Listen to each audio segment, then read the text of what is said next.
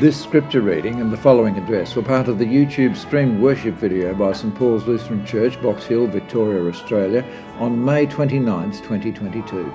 For more information visit www.stpaulsboxhill.org.au.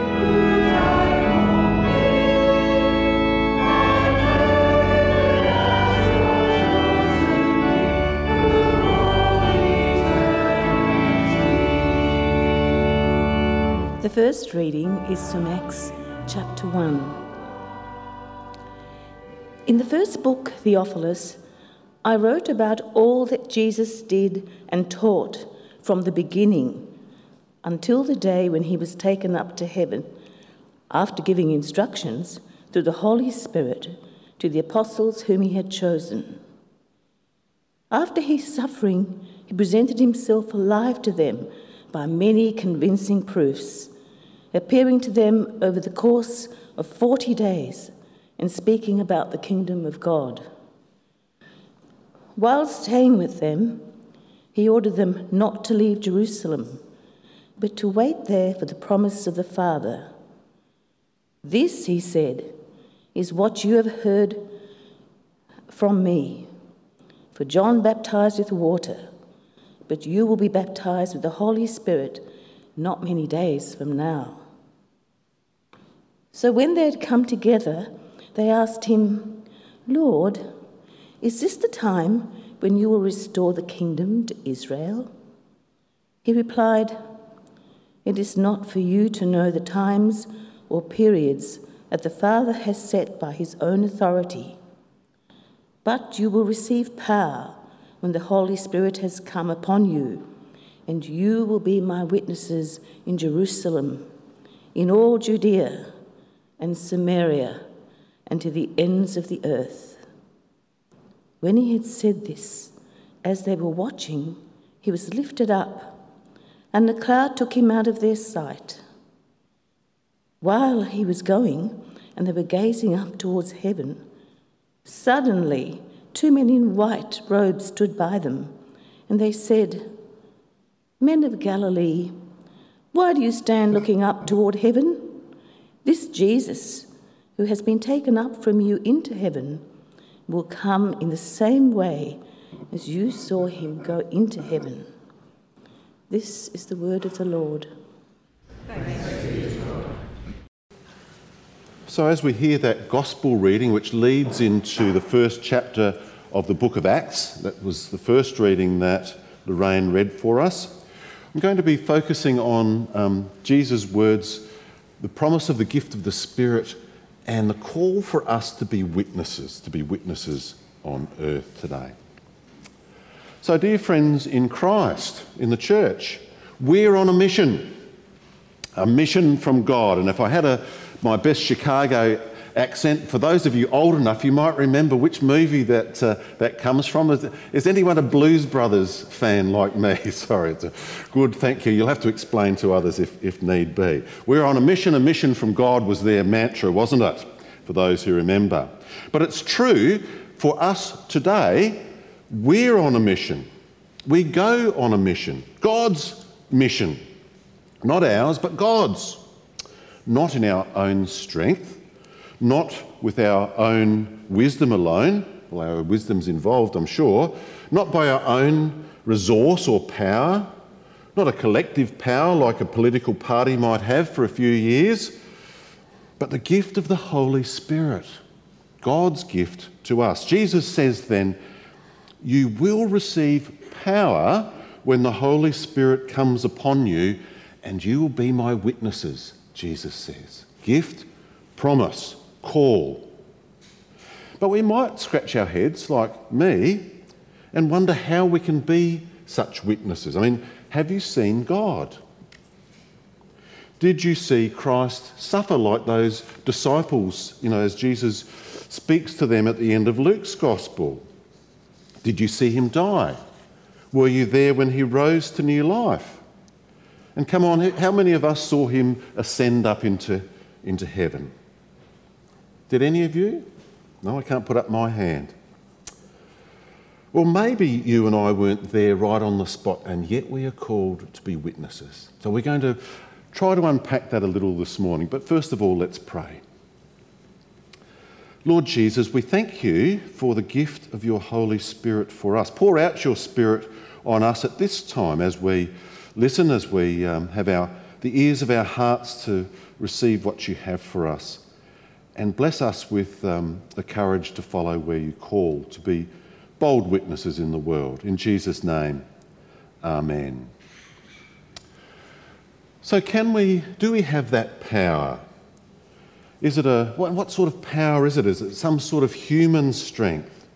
How are we to be witnesses of Jesus in the world? Well, let me perhaps frame this in a slightly different way for us today. If I ask the question, have you seen God at work? Have you seen God at work? Well, I wonder how we as Christians might reply. Perhaps if you've been here or if you've been part of a situation where someone was baptised in the church, God was powerfully at work. This morning, we heard in our ears, you are forgiven. Jesus' sure words for us. And as we receive a special meal, as we're gathered around the table today, we will hear that this meal is given for us for the forgiveness of our sins. Jesus at work for us. Jesus present for us. Have you seen or heard God at work in the ahas that happen in our lives? As perhaps we're in the place of dwelling in the Word in Scripture, and the scales kind of fall from our eyes at any given time. Has that been part of your journey? It's certainly been an aspect of mine. What about as you've prayed to God? Has God answered your prayers in the ways that you may not have even expected? And perhaps even just in the simple everyday living of life, in the miracles of love and in the gift of serving, someone serving us or us in the service of another, I'm pretty sure God is wonderfully at work, and we might have witnessed that in our lives. I know I certainly have. And perhaps you can think of other times, perhaps even miraculous times in your lives where God has been powerfully at work. Perhaps in your life or in the life of us as a community. I mean, the journey of St. Paul's, the fact that St. Paul's began the building of the church at Station Street, and the journey that we've been on, the time that it came to selling that church building, which, brought so much struggle, some heartache, some big decisions. And yet God blessed us through all of these things. God is at work, and we have witnessed God at work. Paul, as Lorraine read for us today in our second reading, talks of the reality of our witnessing through the eyes of our hearts, the place where faith resides and the place where faith beats and grows. The eyes of your heart seeing God regularly and so often powerfully at work. Let me remind you of the beginning of his letter to the people at Ephesus. He says, I pray that the God of our Lord Jesus Christ, the Father of glory, may give you a spirit of wisdom and revelation as you come to know him, so that with the eyes of your heart enlightened, you may know what is the hope to which he has called you. What are the riches of his glorious inheritance among the saints? And what is the immeasurable greatness of his power? There's that word again, isn't it? Power for us who believe, according to the working of his great power. It comes up. God unveils this to us. So here is the power of God, not in a human strength, not in my ability to persuade you to something, not in if I work out or something and make my body strong and say you better or else. That's not the way. God's power is that of the Spirit working in our hearts. Hearts which not only beat, hearts which not only believe, and they do, I pray, but hearts which see, hearts which witness. By our hearts, we are witnesses in Jerusalem, where we are, and we're called to be further in Judea and Samaria and to the ends of the earth. in mission together, and as we walk this journey this week into National Reconciliation Week as a congregation, as a national church, as a nation indeed, we're called to be witnesses, bringing the love of the gospel to everyone, to all people. By our hearts, we're met by Jesus and by his Father in heaven. So Paul prays for us today that the eyes of our hearts may be enlightened. And this poster here is the LCA's Reconciliation Action Plan poster, which was designed by a 9-year-old boy, Eastern Aranda heritage.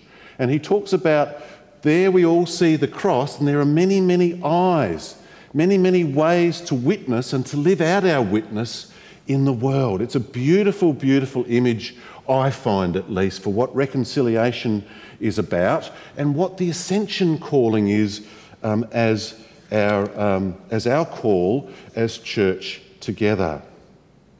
God's power is at work in us. So if I may ask you again, have you seen God at work? I know the answer. I know the answer. You see, the Spirit, as God has always promised, has worked through the gospel to bring you and me, us together to faith. And by this work in us, gives us heart eyes to see Jesus and to follow where he leads us. We can do it. Martin Luther said a long time ago in his explanation of the third article of the Apostles' Creed, and we'll share in that again a little bit later today, I think. No, maybe we won't, I'm not sure. He says, I believe I cannot by my own understanding or effort, by my own power then, if you will, believe in Jesus or come to faith. But the Holy Spirit, this promised Holy Spirit, has called me through the gospel. Here's the Spirit at work in the word of the gospel. He has enlightened me. There's that word again that Paul uses, enlighten the eyes of your hearts, and with his gifts, and kept me in the faith. And in the same way, he calls and gathers the whole church on earth. Here's God's power at work as the gospel is proclaimed. So we are witnesses of this power, are we not? That's us where we are today together here in this Jerusalem place. But I put to you that there's more. We're called to be witnesses here, yes, and it's an important aspect for us to work through together, but also to go beyond to that Judea and Samaria and even to the ends of the earth. And today I'd like to whet your appetite for our annual general meeting, because a few of us and some people involved in the pastoral assistant team in particular have been wondering about what this mission for us might look like. Gary Tepper, who's actually up in Central Australia as we speak, and I have been doing a little bit of work preparing what we loosely call a mission plan. And we'd like to introduce that to you at our AGM, but via our book of reports that'll be coming out next Sunday. And just to whet your appetites, Gary and I had a bit of a chat about this before he headed off to Central Australia. Gary, thanks for joining me in the sermon today. We've been making a journey so far, focusing on Jesus' call for us to be his witnesses as he leads us on his mission to the world. And we've been doing a deal of listening and talking at St Paul's about where we think God might be calling us to follow him. I know, for example, that a small group of pastoral assistants here at St Paul's, which you were part of, did a bunch of listening to people here at St Paul's. So can I ask you, what did you learn? Yes, that's right. Last year we talked with and listened to over 70 congregational members to better understand which way God is leading us in his mission here at St Paul's. We learned that the Holy Spirit is working through us to witness the gospel in a number of different ways and situations, whether that's one-on-one discussion with family or friends or work colleagues, or assisting and helping people in their need through food or gift parcels. Whether it's some of our outreach programs like Alpha or mainly music, our partnership with the Chinese Lutheran Church of Victoria, and even facilitating missions through intercessional prayer and gifting, for example, Australian Lutheran World Service. We also learned that there are some areas, the more challenging areas of mission, such as partnering with an Aboriginal community or a church overseas, where we're probably called to increase our effort in those areas. Okay, wow. Boy, you learned some amazing things. We're involved in so many different spaces following where we discern our Lord is leading us. And it seems that, we also have a call to be witnesses to where the Spirit might be leading us collectively. So how do you reckon we discern and decide what God is calling us to as a whole community of faith? Yes, that's correct. We know that God's calling us to be witnesses, but to what, or to whom, or to how, is something that's not always clear to us. To assist in this regard, our congregational meeting at the end of last year agreed that we develop a missional plan and to implement that plan. So we've been listening to God through prayer and His Word.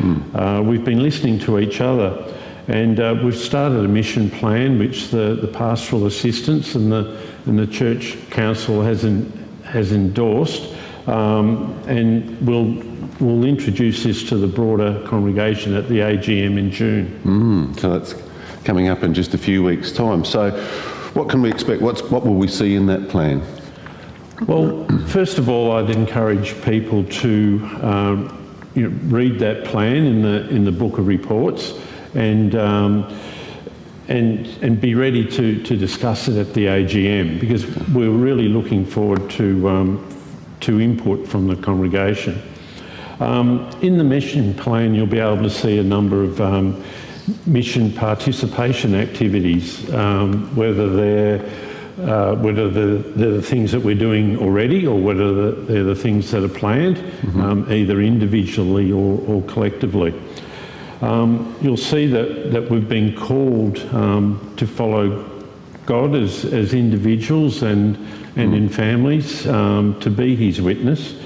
And you'll also see that we're called to decide how we as a congregation collectively work at His mission in what He is calling us to do.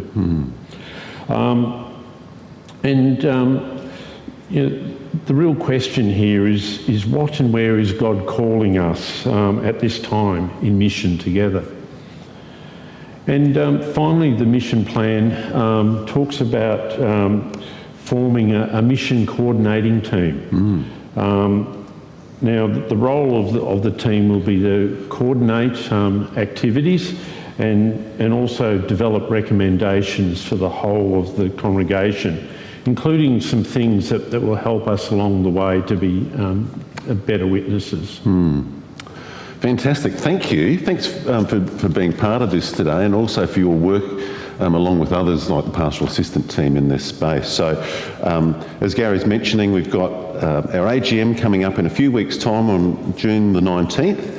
And my great encouragement is for all of us to look at what's in that mission plan when the book of reports comes along, and then feel free to talk to people like Gary or myself or others on the pastoral assistant team, perhaps people on the staff or the church council, about your reactions, your responses to what you're reading. So Gary, thank you. God bless you in your continued service as God is amongst us, calling us to follow where He leads. God bless you in all that comes ahead. And to you. Thanks.